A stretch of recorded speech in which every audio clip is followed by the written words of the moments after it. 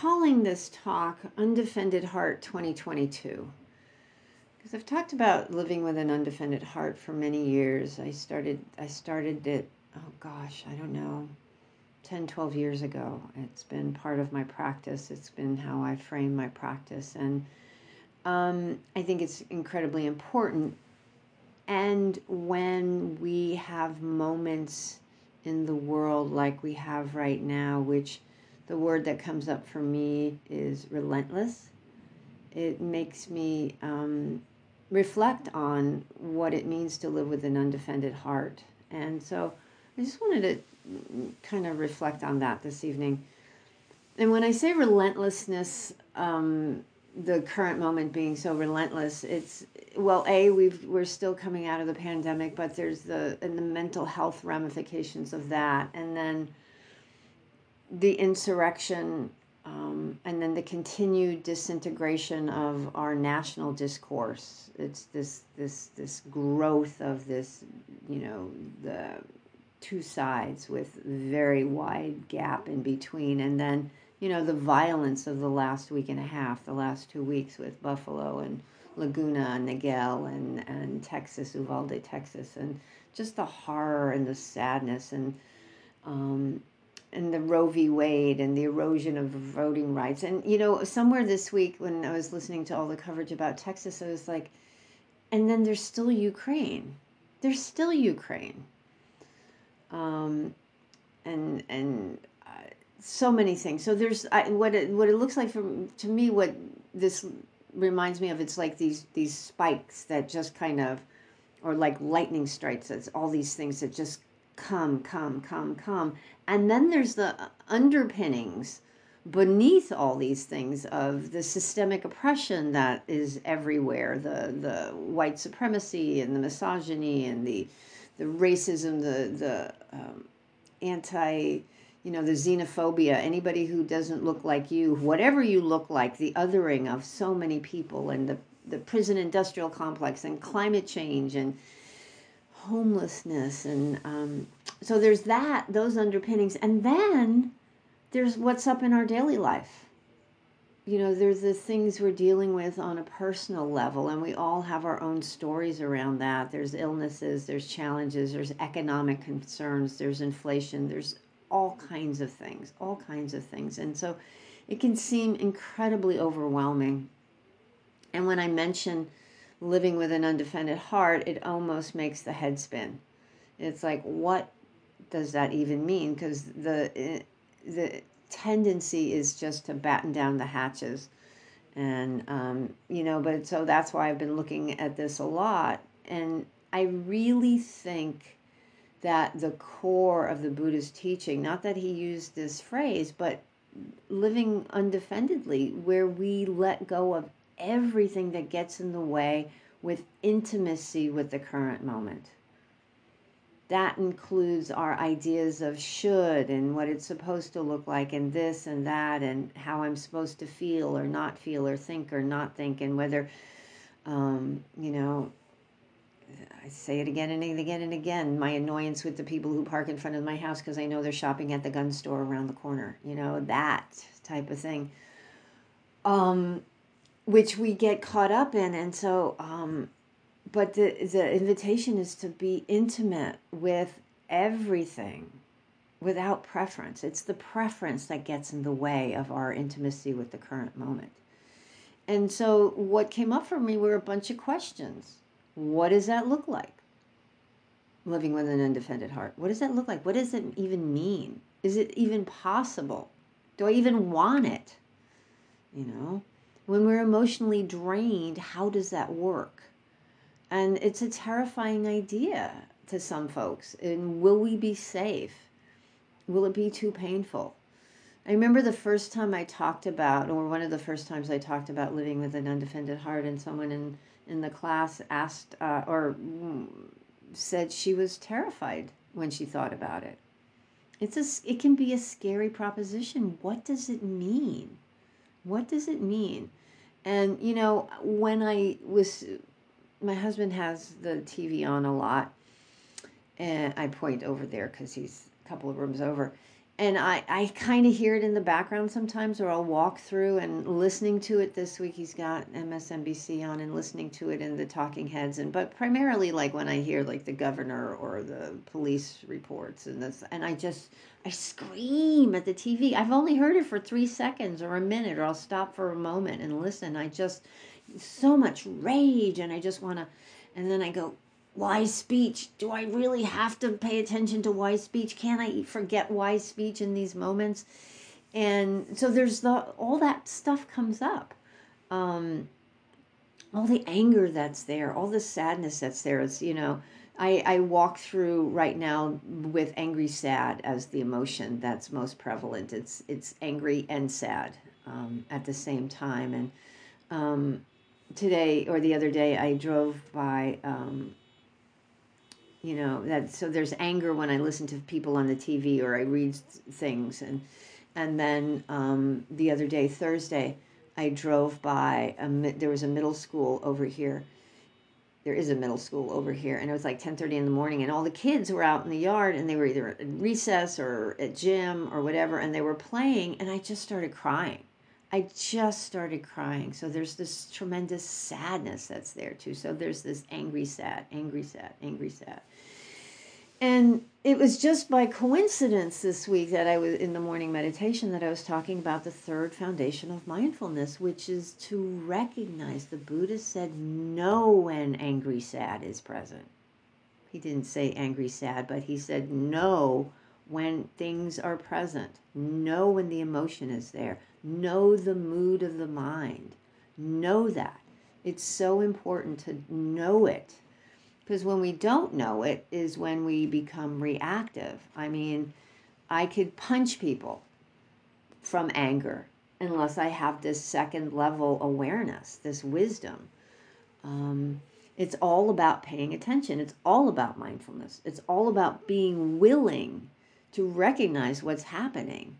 The second foundation of mindfulness is important there too. It's the recognition of when things are pleasant or unpleasant. And it's so unpleasant, right? There's so much unpleasantness right now.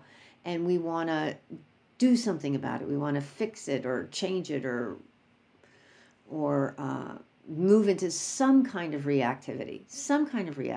Even when we get into this place of how can I help? What can I do? That's a reactivity. I mean, there's the genuine wanting to help, but then sometimes it's driven by this need to make the feeling go away. If I can make this situation stop, then I don't have to feel this. Instead of just recognizing this is the feeling that's here, how can I be with this? That's when you're moving towards an undefended heart, this willingness to touch the challenging experiences. Another thing we can tend to do at these moments in time is to move into spiritual bypass, which is using spiritual tools to avoid the present moment, especially when it's unpleasant. And you get that a lot from people who, when you say something tragic has happened or someone passed away, not even related to what's going on, but just in general, and the response will be, well, everything's impermanent. Lifting themselves out of the having to feel. It's just like, I'm just going to smash it down with this spiritual principle so I don't have to feel. That's not what it's about. It's about, these spiritual principles are about, again, being fully with. Being fully with. I can't remember that there was that one poem, Oriah Mountain Dancer, I think is her name. I think it's called The Promise. Where she lists all these things about, I don't care what your sign is, I don't care what you do for a living, I don't care who you know, what car you drive. I'm just paraphrasing. She goes, I want to know if you will sit with me in the middle of the night, when the kids are sick, and I want to know, will you let your heart break? The reality, the truth. That's the place of connection, not the spiritual, the ethereal, the intellectual. It's really, can you open your heart to what's present? The emotions that arise in these moments are natural. They're normal. Why wouldn't we feel these things? They're absolutely make perfect sense. And we can't help what shows up. I can't help this anger that shows up. I can't help this sadness that shows up. But the invitation is to be with them wisely, to hold them in a space, to make a space so that we greet them wisely and in a way that's safe for us, and so that we don't run. There's a tendency, or sometimes people think, because I've heard it from people, that when I offer this teaching or people talk about this type of practice, they think they have to just go full bore and be with the most difficult things, like just raw, just like bear down. It's like when people do loving kindness practice, metta practice for the first time, and you invite them to think of a difficult person, they often immediately go to the absolute worst person they've ever met, their most horrific abuser. And they go, I can't do that. And it's like, you don't start there. You don't start with the line is, you don't start with Hitler. You start with the annoying neighbor. I start with the people who park and go shopping at the gun store. That's who I start with. That is where you start with this invitation to open the heart as well. It's like, so many of us have so much trauma. So many of us don't have the wherewithal to greet these things. So we do it with wisdom. We recognize, and sometimes we get help. Sometimes we merely put a toe in until it seems like a bit overwhelming. And then the invitation is to pull back. Absolutely. So it's really taking care of ourselves, which is wisdom, insight, recognizing what's present leads to is insight, which leads to wisdom and clarity. So we see these things, and when we've allowed ourselves to pause, because we recognize, when something's unpleasant, I want to lash out. When it's pleasant, I want to cling. We begin to recognize how that shows up with us. We recognize our own tendencies, and then we can work with them as they show up in our lives, skillfully, wisely, in a kind way. You don't have to do it all at once. It's like toe in the water, foot in the water, hand in the water. And I mentioned that, we can't help the emotions that show up. And a lot of times, and this is another comment, especially with what's going on right now, anger. How can I, well, it's often with forgiveness and compassion and kindness, those teachings around this. It's like, we acknowledge the emotions that are here. We acknowledge the anger that's here, but we really try not to let them take over so that we don't act from them. We can use the anger. I had a very wise teacher say, you can use the anger as a catalyst, as a springboard to work towards change, whatever that is, whatever that situation is.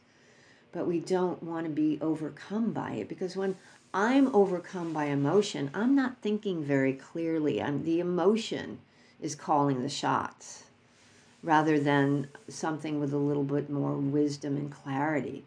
Like during the meditation this evening, I was inviting us to move into a place of equanimity, of not being caught up in sounds or thoughts or emotions. And I was very, very aware of this heaviness that's sitting in my chest and my gut. Just really aware. It's just kind of been hanging out for a few days, a week or two. Maybe it's the anger. Maybe that's what angry, sad feels like. I know what anger feels like. I know what sad feels like. Maybe that's what angry, sad feels like. And it's like, I don't have to do anything about it. It's there. I can acknowledge it. I don't have to push it away. That's an undefended heart, a willingness to be intimate with the moment, with what's right here. And as I was saying, we don't dive into the deep end right away. We have to take care of ourselves as we move into this practice of living with an undefended heart. We start where we are. We can't start anywhere else. Where are you? What's up for you? Tend to that. Tend to what's causing the discomfort in this moment. It's like oftentimes, as because we I don't know if it's a lot of us or few of us, but I have a tendency to think, and people have told me they feel the same way, that when they hear something, they immediately think they have to do it all at once. It's like living with an undefended heart. Come on, come on, come on. Has to be all defended, just like, ah! And it's like, no, it doesn't. It's like little by little by little by little. That's how I did it. It's like, what is so painful right now? What's causing me the most suffering in this moment? That's what I want to address. And that's where the healing happens. In the to use the Buddhist language, the purification. I'm able to be with those scary, scary, scary emotions. The scary emotions.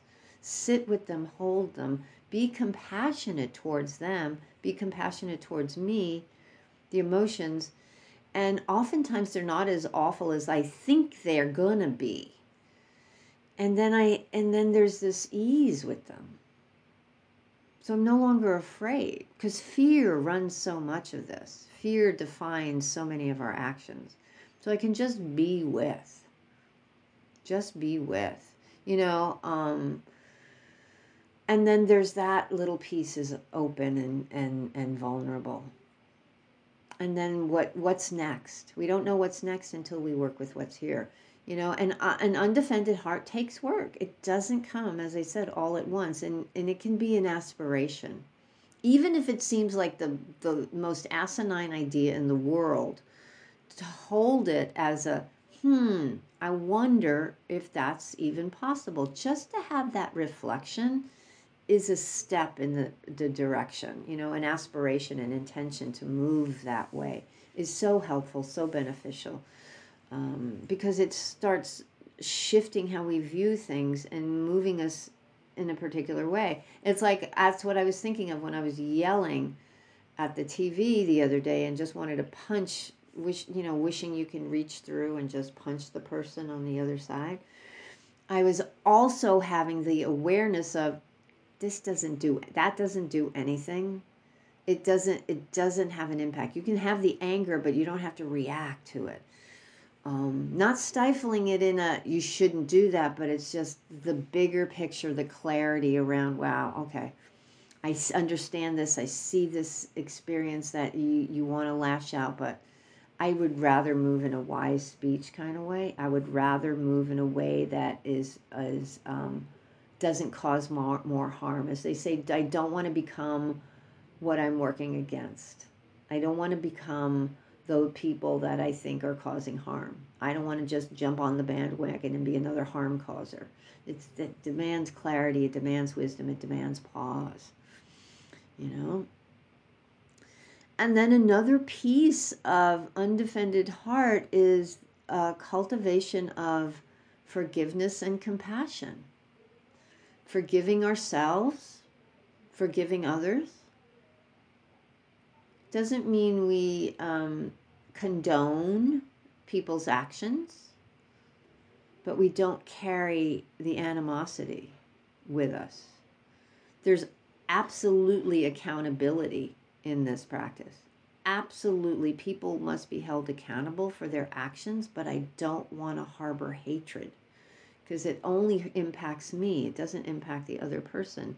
And just as I am a conditioned being, and the harm I have caused is through my delusion, my being caught up in greed, hatred, and delusion, ignorance, so are other people. Everybody's caught in delusion. Everybody's caught in delusion. And then when you get caught, then it just kind of, sometimes, some people, it just grows and festers and just kind of encompasses and causes so much suffering and so much harm. You can work towards ending that in whatever way makes sense, but I want to not carry that hatred in my heart. So working for forgiveness and compassion And the more I can do it for myself, the easier it is to hold for others. Again, it's this practice builds on itself. It's so, for me, very counterintuitive. It doesn't seem to make sense, but it's been my experience. As I can bring compassion and forgiveness to myself, my own experience, my own behaviors, the more open I am to others. Undefended. It's the undefended heart. There's a connection too. There's a humanity. There's this movement into recognition of our shared humanity. You know? And when it's overwhelming, when these emotions are overwhelming, take a step back. Watch a movie, watch a baseball game, listen to music, eat chocolate, do what makes you feel better. It's really important to take care of ourselves. The Nat Ministry, she is explicit about, this grind culture that we're in. Gotta achieve, gotta. It's a direct, part of the colonial mindset. This white supremacist colonial must achieve mindset, and which doesn't serve anyone. Really intentionally step away from it, even with tragedies such as this, where we think we have to be involved all the time. It's like we have to guard our sense doors. We have to take care of ourselves. It doesn't mean we don't care. But what can I do right here? It's like, let me take care of myself so I can re-energize and step out when necessary. And don't miss the joy, because there is joy. Those kids in the playground were having a lot of fun the other day. Yesterday morning, I drove up this way and drove past the high school. And I guess it was their graduation, because they have a ball field with, bleachers. And there were people just not marching, but coming towards the bleachers with flowers and things. And I'm like, oh, it's graduation. There's a lot of joy there. If joy is present, be with joy. It doesn't mean you're a bad person. I'm seeing a lot of joy on Facebook and Instagram. People are experiencing joy. It's okay. It doesn't mean you're an uncaring, unfeeling person. It means you're intimate with the experience that's present. If you push joy away, that's a form of aversion. No, I'm not allowed. That's a story you're getting caught up in. It's absolutely okay to have joy. So the question always comes up, especially around these moments, when there's these horrific tragedies, and this whole string of horrific tragedies in a week and a half. We want to do everything. I'm just throwing that out. Not everybody wants to do everything, but we want to a lot of times address, okay, I want to address gun control, and I want to address this, and I want to, and I have to go over here, climate change, and how can I work on the unhoused problem and mass incarceration. And so we want to, you can't, it's impossible, and it's easy to burn out. And so what you might want to do is recognize where your interest is. Like, I know people who are just so committed to climate change and working on that, or other people who are really in working on deconstructing the prison, the school to prison pipeline and the mass incarceration, and working on that. And so many people have different areas. I belong to or on the board of an organization that works toward economic justice. And so that's where their focus is. And so don't be, let yourself be drawn to what serves you or what interests you. Maybe it's, it doesn't have to be anything grandiose. It can just be what it is. Be a nice person, and sometimes you can give time, sometimes you can give money, some things, everything is different for everybody, but recognize, what's the great saying? Do what you can in the time you have with where you are. What is it? What you have, do what you can with the time you have. I can't remember, but it's like, do what you can where you are. That kind of thing. That's enough. That's enough. And follow that path. and just recognize things are messy. Life is messy. It's not going to get fixed in our lifetime. It's not going to get fixed in our lifetime. So what can we do today? What makes sense today? That's another, election reform, vote, that type of thing. What can we do today? What makes sense for you? And not because you need the pain to go away, but because you face the pain, you face the suffering head on and say, this sucks. And how do I work towards ending suffering, not just for myself, but for all beings? We work for the benefit of all beings. We practice for the benefit of all beings, and let go of your ideas of what it's supposed to be, and just do with what's right here. I always return to John Lewis's quote that it's not going to happen in our lifetime. It's not going to happen with the next presidential election. It's the work of generations. So recognize that too. Be comfortable with that experience. Live with the undefended heart, the reality of the human condition. And I'm going to close with a few quotes from, one from James Baldwin. I just saw this the other day, although it's not a new quote, or maybe I found it again the other day. He said, "I am terrified at the moral apathy and the death of the heart which is happening in my country." He wrote this 50, 60 years ago. The death of the heart, which is, the converse of that is the developing the heart is so important. An undefended heart is a very much a living heart, a fully engaged heart. And the apathy is the death of the heart. So we have to really be willing to let our hearts be engaged with the world. And now there's a few other quotes from Bell Hooks, who writes beautifully about loving and the importance of loving. And an undefended heart is grounded in love, is grounded in compassion. And so these quotes, although it's not about undefended heart per se, they really, really resonate. She said, "When we choose to love, we choose to move against fear, against alienation and separation. The choice to love is a choice to connect, to find ourselves in the other. That's undefended. When we drop fear, we can draw nearer to people, we can draw nearer to the earth, we can draw nearer to all the heavenly creatures that surround us. To be loving is to be open to grief, to be touched by sorrow, even sorrow that is unending." We have to be willing to be with what is, even if that sorrow is unending. Intimacy with the present moment with no preference. That is an undefended heart, and that is an incredibly powerful place from which to move, from which to see the world. Because if you can be open to grief and to be touched by sorrow, regardless, that's a tremendous freedom. Tremendous freedom. So, thank you so much, my friends. Thank you for your kind attention, and I hope this has been of some benefit.